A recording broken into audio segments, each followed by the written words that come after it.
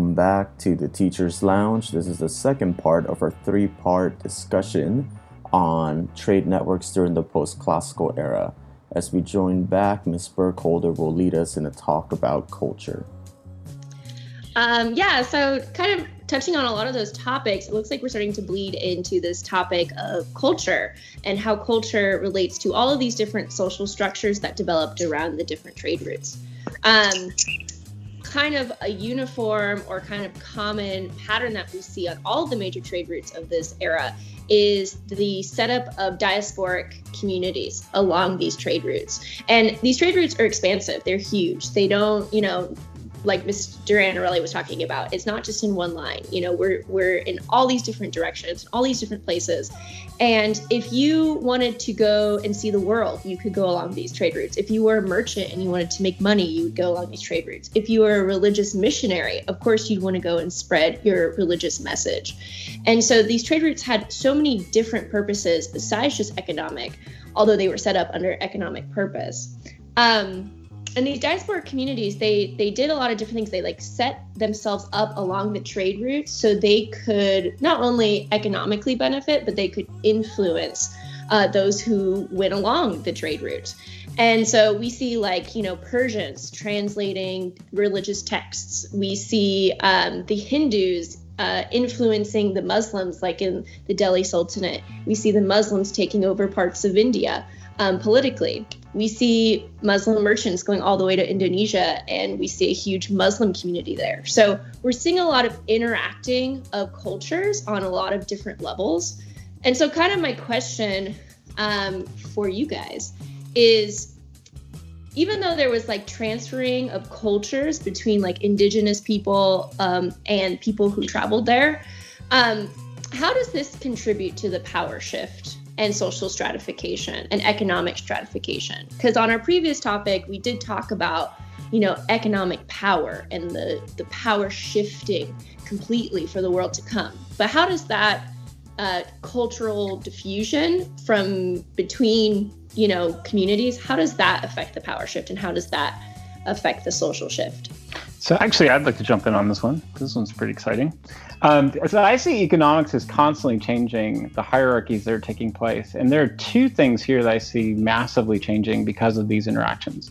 And that's the status of merchants, which I think long-term in history is incredibly important and is probably the driving engine of where we see history kind of going. So throughout most of history into the post-classical era, merchants were always looked down upon because merchants are the selfish guys who basically all they care about is money and profits and currency. But all of a sudden, we're starting to see in most of the parts of the world, so like in the Islamic world now, Muhammad being a merchant is accepting of merchants as long as they act justly.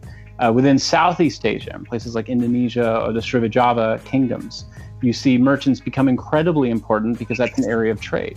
So now all of a sudden, merchants are starting to move up, not just in middle class in the sense of wealth, but also in the sense of status. And long term, this is going to allow them to challenge a lot of the monarchs who are in power because the monarchs need them in order to develop wealth.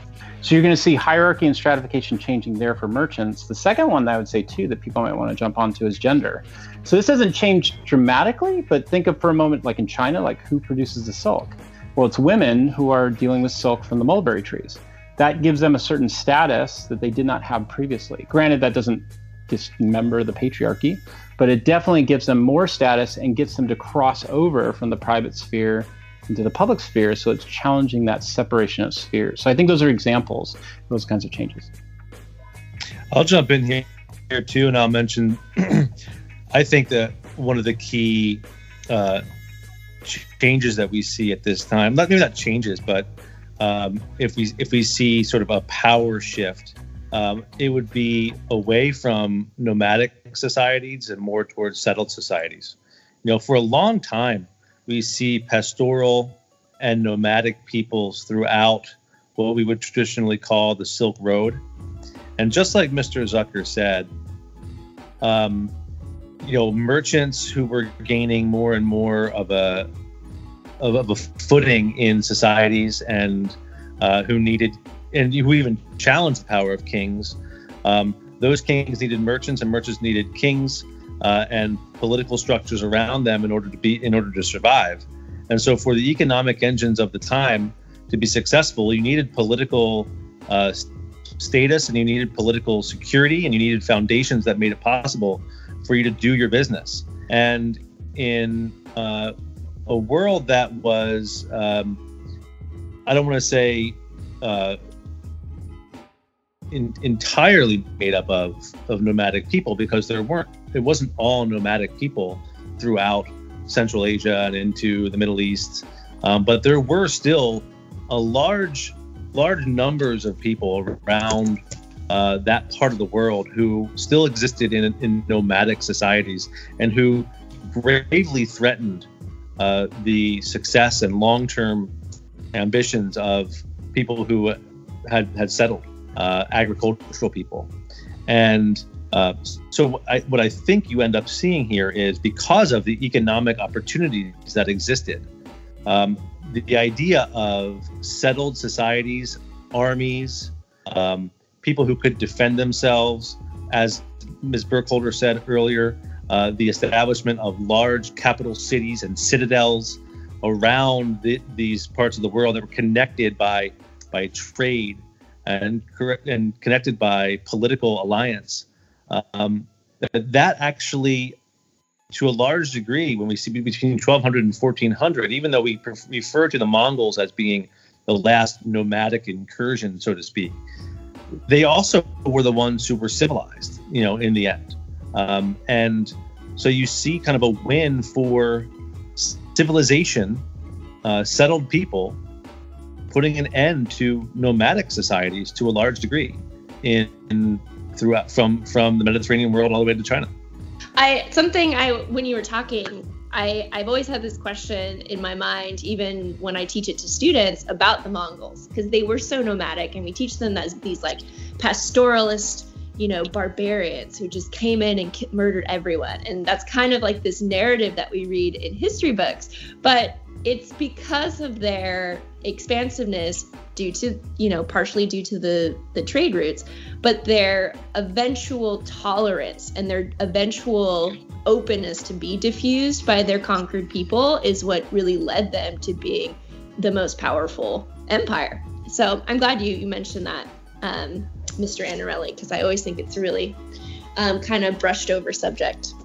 I always prefer to put things in the simplest terms sometimes for students.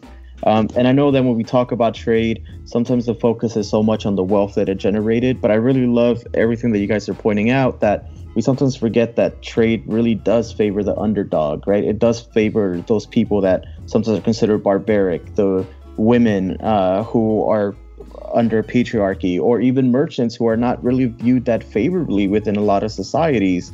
Like, this trade is it is favoring the underdogs and helping them rise and change the world to kind of fit what they need, right? Mr. Carbajal, if I could jump onto your point about the underdog, one of the things that happens when the Mongols conquer these areas is that it does upend some of these traditional powers. So, for example, the Sunni Muslims lose their minds when the Mongols just destroy the caliphate, because to them it's the end times. But for groups like Shia Muslims or Jews, people who hadn't really been in power, the Mongols are a great opportunity, because the Mongols treat them fine, and they don't necessarily mind being under Mongols any more than being under a Sunni Muslim empire. And it allows these groups of people who, like you said, were kind of underdogs to actually become fairly successful.